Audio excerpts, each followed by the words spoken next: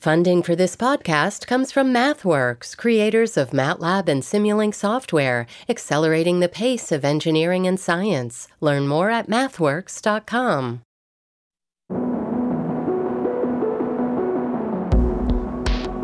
For the past 3 years, I have been sitting here in this strange, quiet, little glass box that is the On Point studio, and I've been listening to you and how you've been weathering this pandemic, and I am utterly grateful to you. From across the nation and almost every walk of life, you've bravely shared what you lost. Lost loved ones, lost learning, lost jobs, lost homes, lost trust and faith in the common enterprise that is the United States. Here are a few of the stories you shared. I see that a nurse died in New York City this week, and in the same hospital, they're showing pictures of nurses wearing trash cans for their PPE. So I went to the hospital. They admitted me. I said goodbye to my husband. They wouldn't allow him in. And I pretty much don't remember very much after that, but I do remember them saying, we're going to put you on a ventilator. And then I remember thinking, I'm not going to live. I'm not leaving this place. This new collective grief that people are just figuring out how to name, that they're waking up going, I'm crying, I don't know why, or there's this heaviness. And I will always remember that night because Jonah said to me as he was going to bed, I'm going to go crazy. I'm going to go crazy if I don't go to school. You know, he was, I think, 11 years old at the time, and he was right. You know, due to COVID-19, a lot of shelters have kind of closed down, or they limited the amount of people that are allowed into the facilities. So I was just worried about even having anywhere to go with me, having my kids. I feel bad for my family because I feel like my medicine is consuming all the resources that we have. And it's vital. And these are the problems that millions are facing across the country. You shouldn't have to decide between, in a pandemic, in an emergency, and something you did not create. You shouldn't have to decide between your vital medication and food or rent or whatever your child may need. This is On Point. I'm Meghna Chakrabarti. Today marks the first day the United States moves forward out of the shadow of the federally declared pandemic public health emergency, which ended at midnight last night. The pandemic story isn't over, of course, but I also believe that loss, too, is not the end.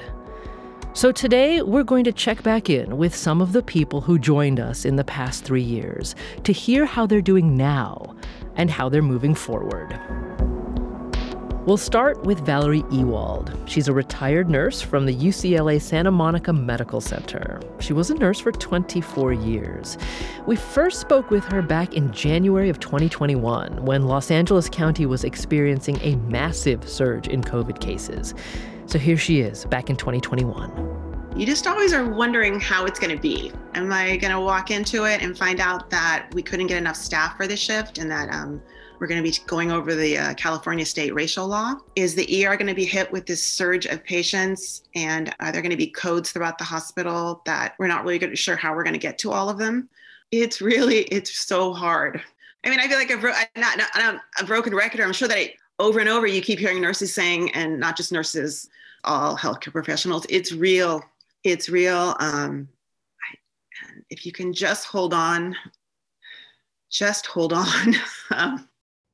Well, Valerie joins us once again. She's in Los Angeles. Valerie, welcome back to On Point. Hi, Meghna. Thanks for having me. How does it feel listening to what you said back in 2021? It feels really weird. It feels really strange, especially since now I did retire kind of early. I'm 58. I always thought I'd work till early 60s, and those last couple years drained me too much, and stopped working last December. And it's really strange now sitting in my living room.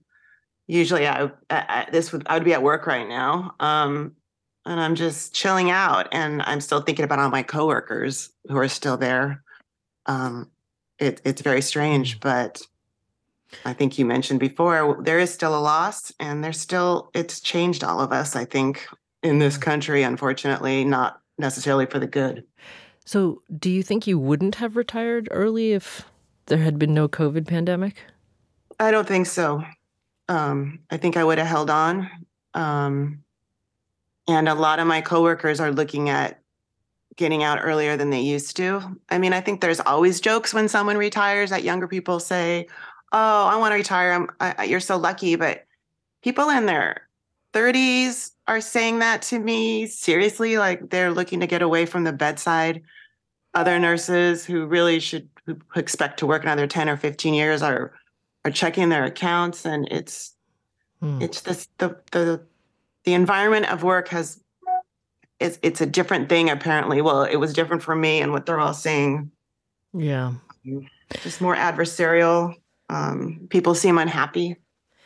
Do you mind if I ask, just to sort of get a sense as to what you experienced, especially during those really big surges that happened in LA County?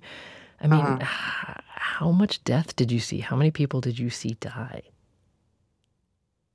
We saw a lot. And what we saw was that the sad part was that the families couldn't be in the room with them. You know, we had such strict visitation rules. They changed at times, and we would sometimes have elaborate rules where, one person could come in for an hour at the end if someone was passing, but they had to agree to self-quarantine for 2 weeks afterward, which there's no way for us enforcing. And then there was always so much just adversarial and, talk back and forth between we healthcare workers and families about those kind of things. And I don't know, maybe at the beginning of the pandemic, obviously we didn't know about the pathogen. We didn't know about transmission. Maybe we could have been less strict and let more people in as long as they were in proper PPE. That's one thing that really bothers me is so many people dying without their families, or maybe just with one person in there for a brief period of time. And just the negative communication that quite often happened between we healthcare workers and the families, because of course they were always trying to come in and see their families. Yeah. How do you think you're a different person now than you were in January of 2020? And if so, how have you changed? It might seem silly, but really I'm trying to enjoy my own good friends and my family more, nature. I mean, there was a time when they'd close the parks and beaches and you could just go for a walk. So, I mean, I am trying to really enjoy my life more. That's true. And I'm trying to be nice to any people, just everyone, especially customer service people, because I think it's just hard for everybody everywhere. Yeah. It doesn't sound silly at all. Enjoying the elemental aspects of being alive seems very sensible to me, Valerie. It's a totally understandable response to what you've been through. I mean, I wonder, you were talking about many of your colleagues also thinking about leaving the profession or retiring early. I mean, are there lessons that you want the entire medical community or healthcare community in this country to learn and take forward? Yeah, I mean, we need better public health, and it's all about the money, but we need better funding. We need more nurses, more doctors, more respiratory therapists. We need more social workers, counselors, so much. That was one thing that we really needed during this time. And, so much preventative care, but I always think if the schools had been better funded, it would have been easier for more of them to open up earlier. But that's my takeaway is really preventative care too, better public health. Mm-hmm. How are you doing overall? I mean, how's life and what do you want to do? What are you thinking about for yourself in the next couple of years? I do want to volunteer in some sort of healthcare facility. This year has been just to get the house in order and do some stuff. But there's a free clinic in my little town, and I want to do that. Maybe go on some medical missions. So, yeah. Gonna keep busy. Yeah. Yeah. Yeah. In that moment that we played when you joined us back in 2021, you said that you keep hearing nurses and healthcare professionals just saying, like, just hold on to themselves, right? To get through every single day. Can you talk more about that? Yeah, there was just, we knew there had to be an end in sight, and you can get by with it. That's unfortunate. Quite often nurses they do 12-hour shifts, say it's only 12 hours. It's only 12 hours. We can do it, one task at a time, and it will get better. I think I also was talking just about, just the community of the world. Hold on, we're going to get through this. You can keep masking up for a while and keep trying, get vaccinated if you are okay with that. I think I was feeling with that too. Just it'll be over. Yeah. But unfortunately, it's changed us all, and the divisiveness, and are you a vaxxer? Are you anti-vaxxer? We're all in these little cubes. It's and afraid to admit that everyone's afraid to admit they were wrong, or that the choices might not have been the best choice. It's that. Well, that bothers me. So we've just got a few seconds left, Valerie, but it makes me remember that back in the beginning of the pandemic, there was a lot of celebration and honoring of healthcare workers as heroes. Yeah. Looking back at that now, what do you think? People still say thank you a lot to me, and that's amazing. But and that was good. But pizza parties and the rallies on the street really aren't what we need best. We need better health policy in this country, for not just nurses, for all healthcare workers.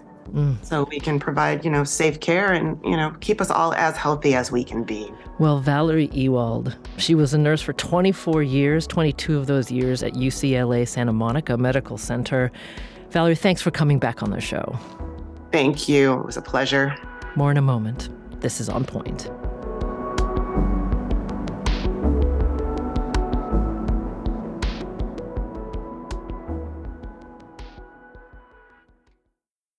Support for the On Point podcast comes from Indeed. We're driven by the search for better, but when it comes to hiring, the best way to search for a candidate isn't to search at all. Don't search, match with Indeed. Ditch the busy work and use Indeed for scheduling, screening, and messaging so you can connect with candidates faster.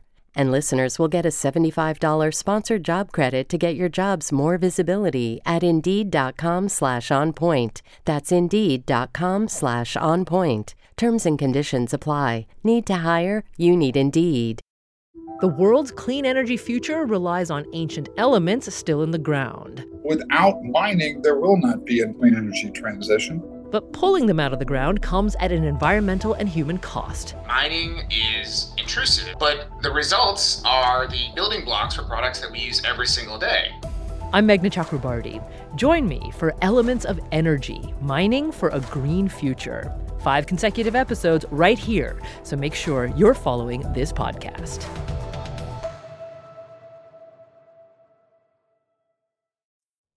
This is On Point. I'm Meghna Chakrabarti, and today we're checking in with a few of the many Americans who shared their stories across the past 3 years of the COVID-19 pandemic. We're going to find out how they're doing now, what's changed in their lives, and what they hope for as the country moves forward. Jack Beatty, On Point's news analyst, has been listening along with us. And hello there, Jack. Hello, Meghna. So, we just heard from Valerie Ewald, the now retired nurse in Los Angeles. Just your thoughts, Jack. Well, I was so glad that you saluted her as an epitome of the heroine of this story. Can't be said enough. People on the front lines, people whose motto, you can hear it, just hold on, conveys the desperation and the gravity of what they were dealing with. I'm struck with the metaphor you've used again and again in discussing the pandemic, that it was a mirror of the American condition. And here are just 4 things I think we saw in that mirror.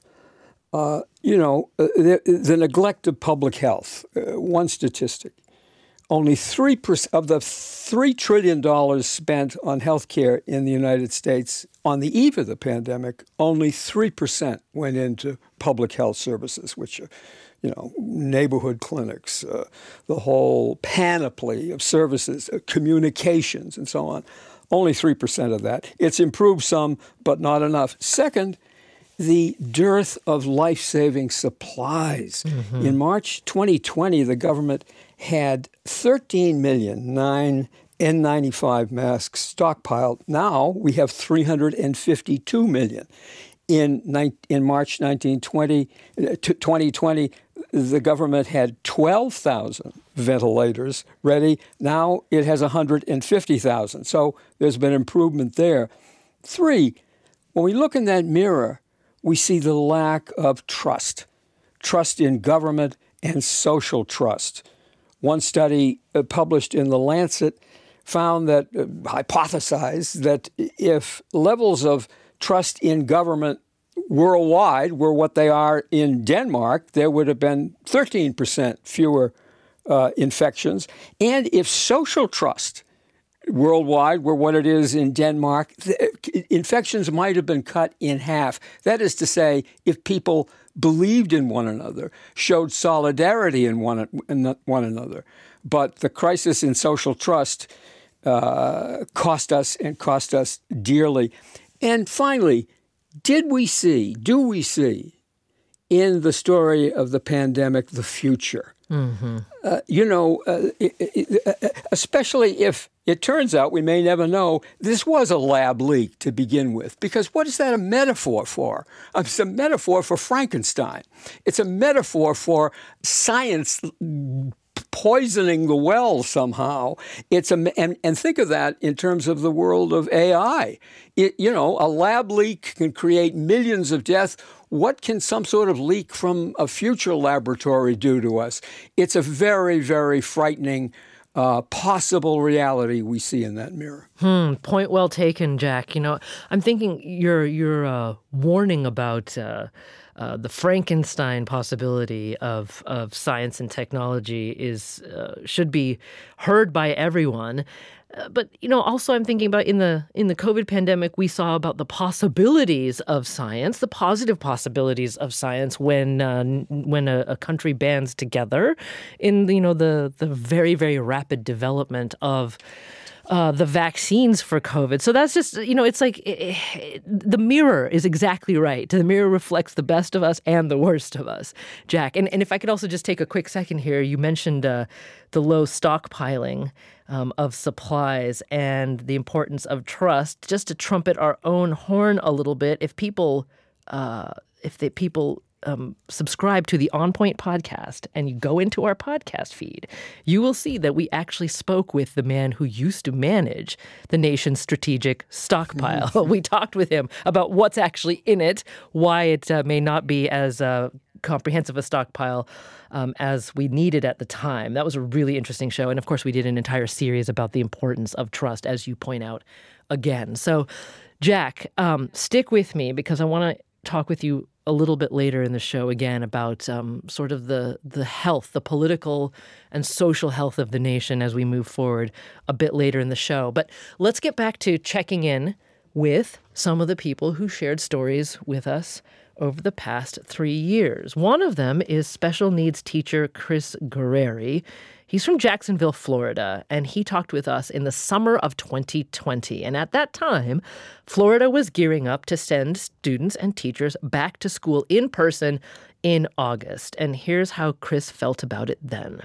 Well, here in Florida, where the pandemic is out of control, it's terrifying. And so when children report on August 20th, I can't guarantee I'll be in the classroom. All right. Well, we checked in with Chris again to see whether he did end up going back to school. And here's what he told us. Well, of course, I went back, and it was the hardest school year I'd ever had. To give you a little scale, before I was teaching 2 classes, our kids would rotate from teacher to teacher. Well, the first year back from COVID, I was teaching all the classes. So I was teaching all the subjects that all the teachers were doing. And we were self-contained. Our kids never left the classroom. that wasn't a good year for anybody. Each desk had their plexiglass shields on. I was instructed to teach from my desk. We were 6 feet apart. We didn't have electives. I mean, it was a miserable year for everybody. And, how much learning can go on when both the teacher and the students are miserable? Yeah, I just feel like my district and my state really said to me, you're just a widget. You're a easily replaceable cog. Good luck.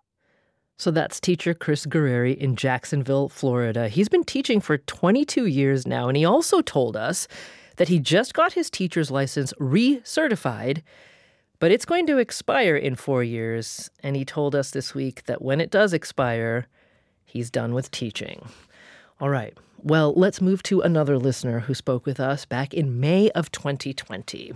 She's Alexis Brown, and she had just graduated from Wayne State University in Detroit, Michigan, with a degree in sociology and urban studies. Again, she talked to us in May of 2020, and here's what she said.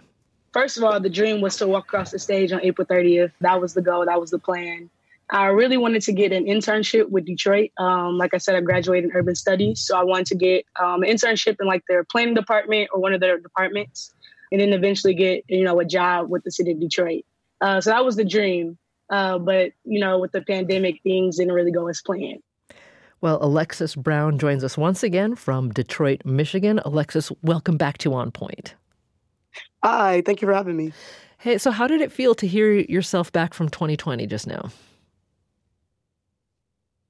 It kind of feels like an out-of-body experience. One, I sound like a little kid, but it kind of brings back those memories of and kind of like the sadness of not being able to walk across the stage after committing 4 years to a degree and not having that that celebration. Mm-hmm. So what happened then after you graduated into that summer of 2020 and later that year? It was a little depressing.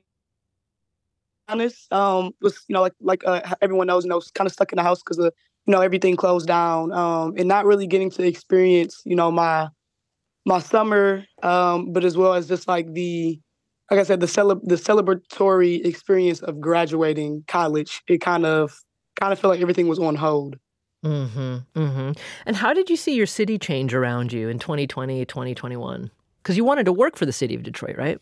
Right. Yes, I did. It kind of felt like a ghost town a little bit. Being out and just not seeing people, not seeing it as vibrant as it is. Seeing construction projects pause, so revitalization projects kind of pause. It kind of felt like a ghost town. A ghost town. Okay. And how does Detroit feel now? It feels more vibrant, to be honest, as things have been lifted and people are back outside. It seems like a new life has been given to the city. Okay, good. So tell us more then about what you ended up doing with your life and career, because I remember back in May of 2020, when we first spoke with you, you were planning to get a master's degree since you just finished your undergraduate degree. Did you go on to graduate school? So I did go. I went for a semester and completed the semester and decided that it was not something I wanted to continue to pursue.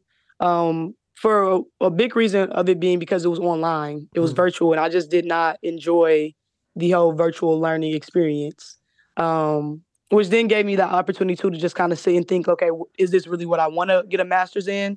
But it really was because of the virtual learning. Yeah. And so what'd you pivot to then after that? So I haven't gone back since then. I'm still trying to decide on, on a major, on a career that I really want to do. I don't want to just jump into something. So I haven't done the pivot yet. I'm thinking about public policy, part of education policy, just part of how I saw, the education system go through COVID and how they handle it. I kind of want to go into that maybe and change the way in which we do education. Well, can you tell me a little bit more about that? Because I understand that you actually did some work as a paraprofessional at an elementary school, right? Yes. Can you tell me what you saw during that time?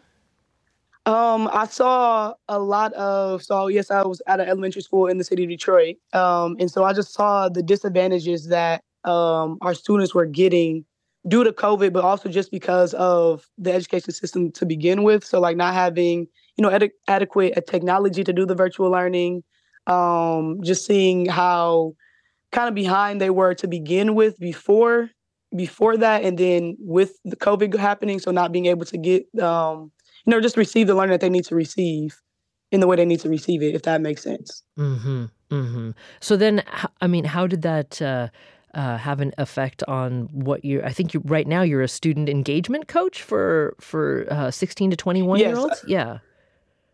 Yes. Yep. I'm a student engagement coach at a nonprofit, and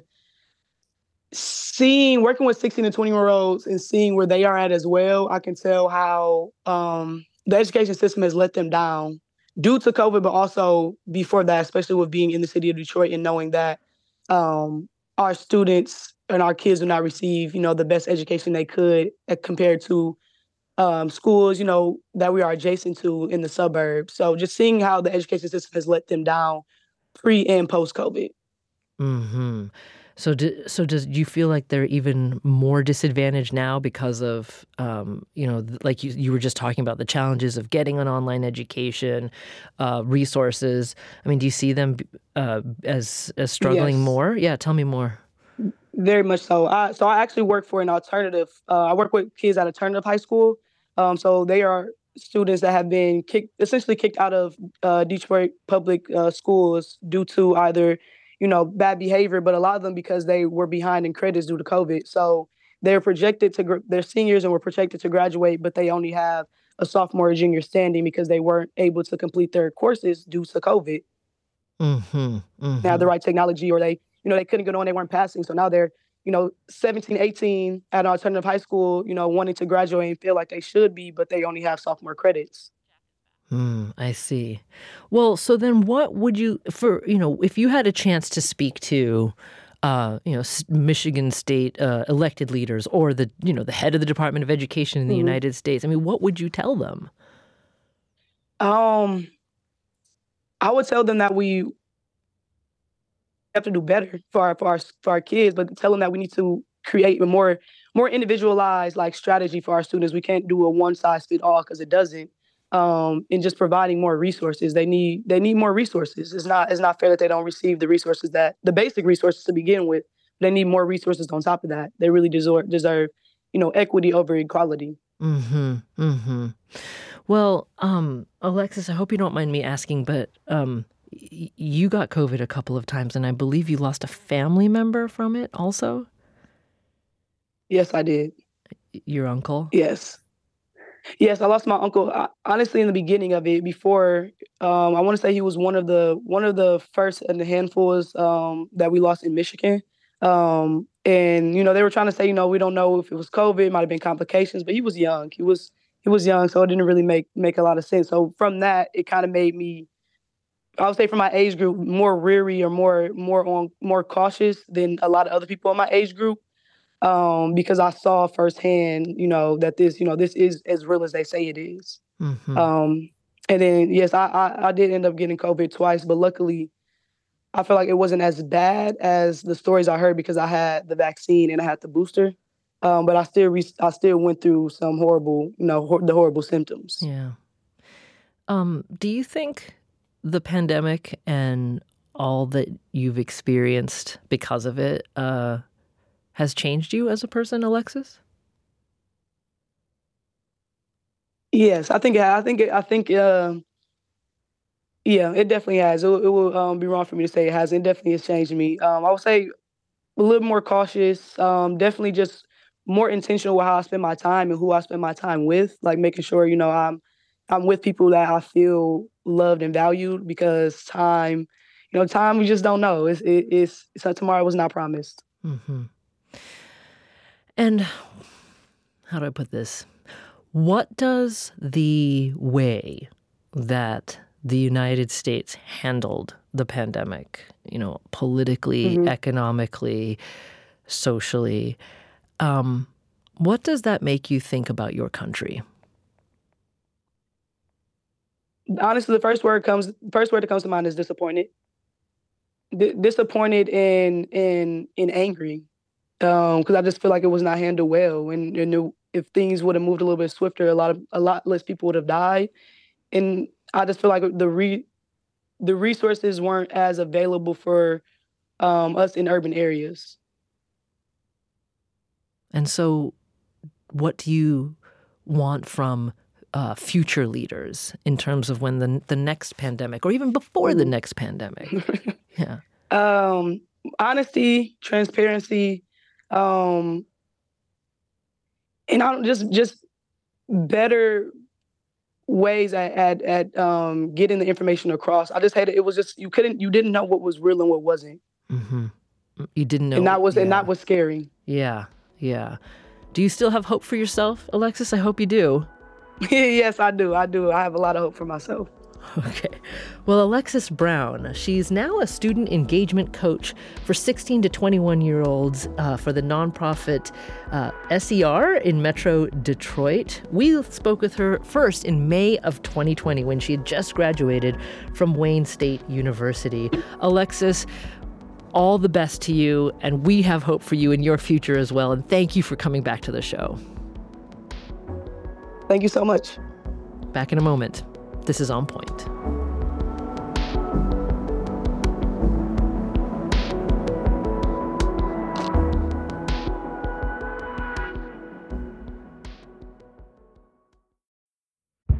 Did you kill Marlene Johnson? I think you're one of the first people to have actually asked.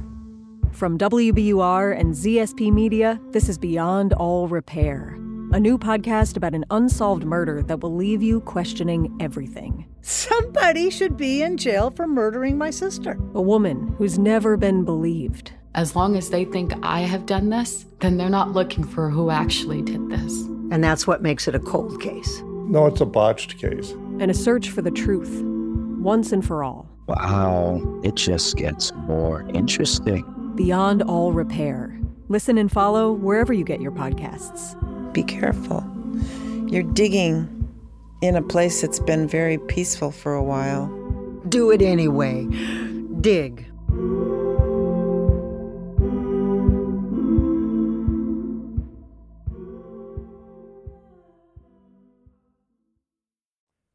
You're back with On Point. I'm Meghna Chakrabarti, and today we are checking in with several of the many Americans who shared their stories over the past 3 years of the COVID-19 pandemic. We heard from folks from all walks of life and all across the country. And as the pandemic public health emergency in the United States is officially over as of yesterday, we wanted to know how people are doing now and what they want for their lives moving forward. So here's another person that we first heard from back in April of 2020, Pavlos Sierros. He's the owner of Forget Me Not. It's a popular bar in New York City's Lower East Side. And again, when we spoke with him back in April of 2020, at that time, he told us that he had to get creative to keep his business running. I was sitting with my partner, Derek, having, I think it was a whiskey. So we're thinking of what to do. And turns around and says to me, why don't we just do a grocery store? Plus, my brother owns a big supermarket in Astoria, Queens. That's where I grew up. So I figured, I have the supply chain anyway. Why don't we just do it, So I went across the street, I got a bunch of plywood. So I brought in the lumber, and we just built the shelves, and that was it. There's definitely a Trader Joe's and a Whole Foods within 10, 15 minutes for me. But then there's huge lines, and some people just don't want to wait. They just come, get their stuff. But obviously I can't compete with the big chains, you know what I mean? We do our best. But also, we have full liquor. They don't. We sell a lot of gin and tonics to go, Bloody Marys, margaritas, whiskeys, some you can't get in a big store. All right, so that was Pavlos Sierros when we spoke with him back in April 2020. And of course, New York was in that long-running lockdown at the time and suffering a lot from COVID. So how's Pavlos doing now? Well, we just caught up with him yesterday, and he told us that it was not easy during that time to keep his business afloat. But because of the pandemic, he's now changed his entire business model. We were losing money. Even delivery, we weren't even breaking even. But you know what? You got to keep it going. Once you stop, it's really hard to get it back. A lot of people stayed home. We never stayed home. We just kept pushing. We worked for free and negative for so long. Eventually you come out of it. But it got really bad because all I had is restaurants, because I had all my eggs in one basket, and the government came one day and said everything's shut down. Everybody in construction and this, that, people were making money and they were able to survive. I wasn't. So I'm not doing this ever again, ever. Now I diversified everywhere. So if something happens, because I guarantee you they're going to do this again. So now you do more businesses, different countries, so nobody can say nothing to you. So what does diversified mean for Pavlos now? Well, he has 4 restaurants in New York City. He's also just opened up a brewery in Greece and a few hotels in Greece as well. So Pavlos Sieros there from New York City's Lower East Side. Well, let's now turn back to Florida, where Erin Bailey lives. She's a single mom of 4. Kids ages 13, 11, 10, and 9 from West Palm Beach, Florida. And we first spoke with her in October of 2020. And here's what she told us. Before everything started, we were doing well.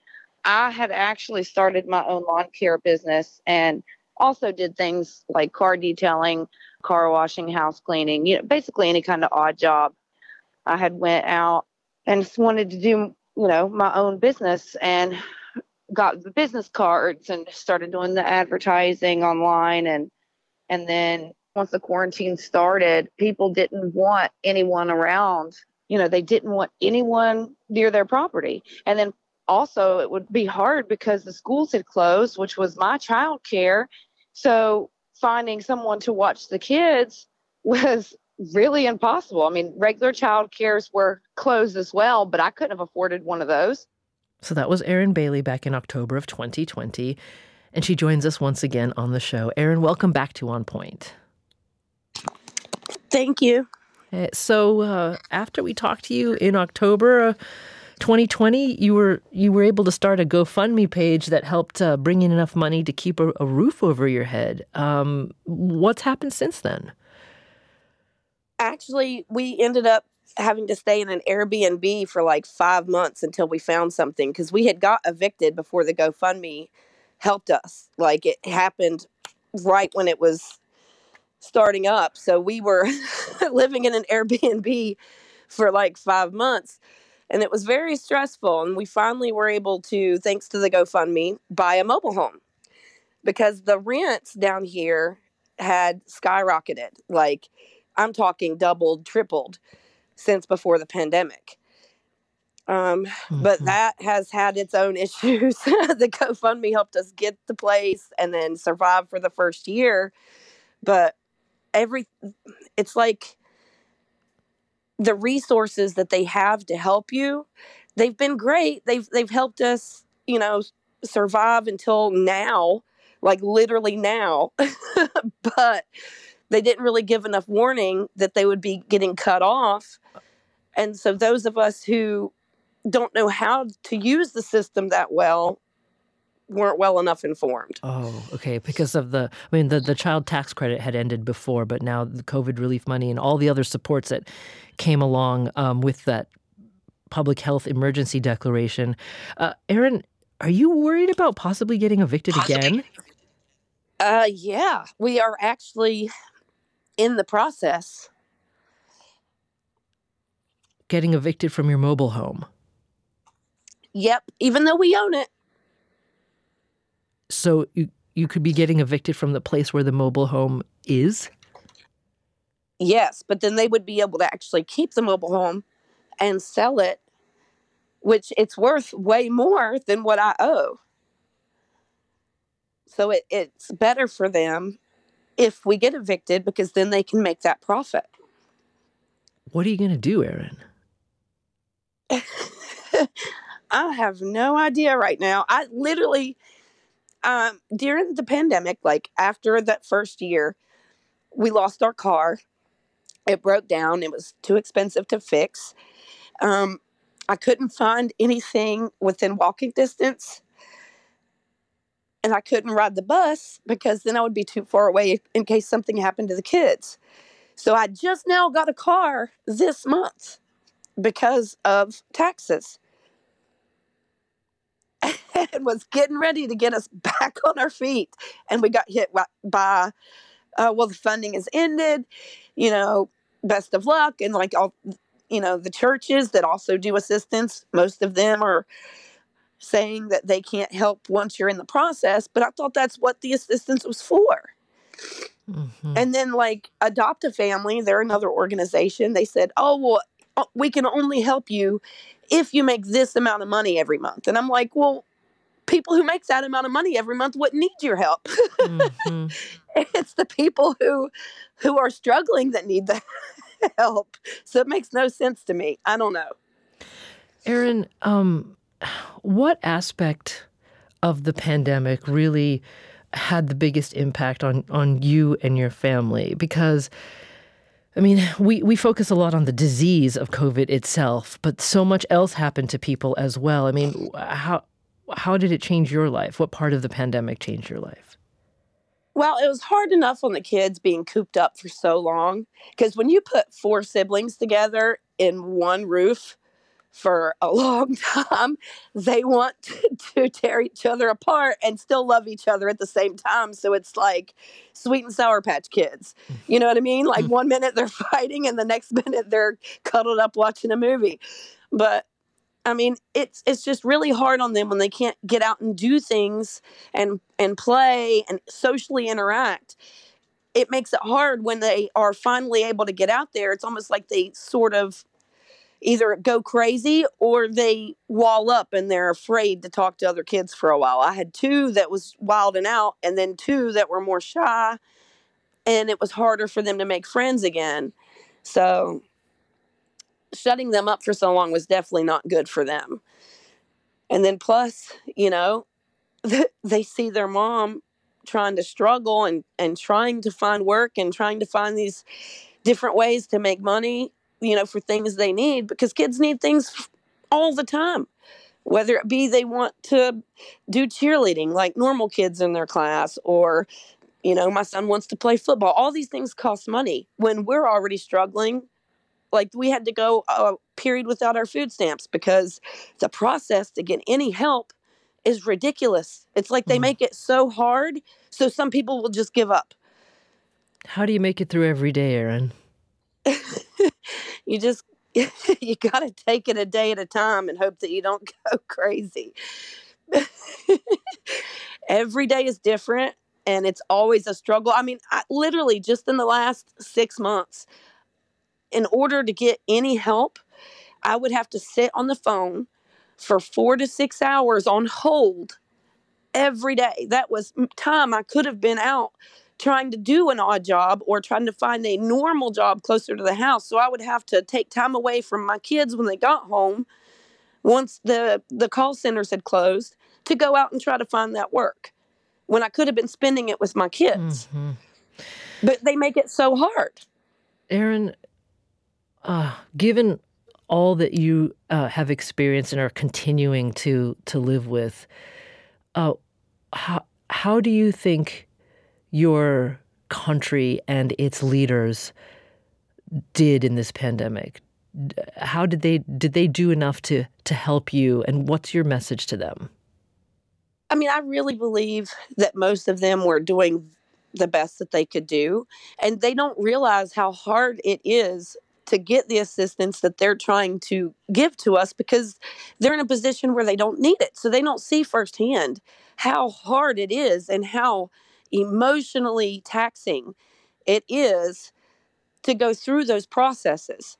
So they have no idea. Like, I know that they think, okay, this is great, it's going to help all these people. But in reality, like a lot of people who need the help don't end up getting the help because either it's too complicated or there's too many little restrictions that make no sense. It's like, oh, well, you don't make enough money, so you don't qualify for this. Well, that's the point. I don't make enough money, so I do need this. Like, I really wish that they would spend more time actually going along with family or people who have to go through these programs to see how hard it is to really get them. And if they could make that process a little bit easier or change it in a way that they won't require it so often, then I think that would really help everybody. Mm-hmm. Well, Erin Bailey in West Palm Beach, Florida, mom of 4. Erin, first of all, thank you so much for coming back to the show. And I honor your strength and your resilience, even as I know things were really, really tough. So I'm so grateful that you were willing to share your story again with us. Thank you, Erin. Thank you. Have a great day. Well, Jack Beatty, On Point news analyst, I want to say that what we do hear in the voices of all these people who came back to speak with us is a core kind of resilience. I still believe in that. But at the same time, it's a resilience that's being tried and tested and taxed by a political system around them that seems to be failing, Jack. Yes, you asked Alexis Brown what about, what was her reaction to the national response? She said disappointed. She had so much to be disappointed about. From start to finish, this has been a politics-poisoned pandemic. With Trump, the politics of chaos. With Biden, the politics of moving on. Trump was a unique comorbidity. No way that could ever be repeated, and the damage and the death, impossible to calculate. But even worse is that Trumpism has cast its shadow on how we will respond to the next pandemic. Over 30 state legislatures have passed laws limiting the public health powers to deal with pandemics. They've banned governors from imposing mask mandates, closing schools, testing for the virus. That's a legacy of the politics of chaos under Trump. Under Biden, in some ways, it's been worse. Deaths have soared since Biden's become president, 3 times as many deaths, and yet this is after vaccine was available. Where were the public health messages? Where were the TV campaigns? Gone. And what did you hear from the president? As early as July 4th, 2021, he said, we're declaring independence from the virus as the strain of the day was flourishing and as Omicron was on the horizon, thousands dying. And and even worse with Biden, in September last year on the 60 Minutes, he said, the pandemic is over. And the Republicans immediately said, wait a minute, you've got a bill here for $22 billion to prepare us for the next pandemic and to research and development of the next generation vaccines and so on. But why should we pass that since you say the pandemic is over? They didn't pass it. Our future has been limited by the president's loose lips. So the politics of moving on and the politics of chaos have cost us dearly. I also think about the fact that the pandemic was and is a historic crisis, but it also, thinking about that mirror, it gave us the opportunity in the midst of that crisis to really make some fundamental changes. Even in as critical systems as you heard Erin Bailey talking about, just getting regular assistance, food security assistance, for example. She just talked about how it still takes her as much time now as it did before the pandemic, and that is time that's taken away from her looking for a job or being with her kids. So I think the fundamentals of America were reflected back to us in that mirror of the pandemic, and I'm not sure we made much change based on what we saw, Jack. Do you think we can? We've just got about 10 seconds, Jack. Well, I suppose one always has to hope, but the track record is very, very bad. Who would have predicted this reaction against vaccine, against science? This is just worrisome beyond anything we've seen.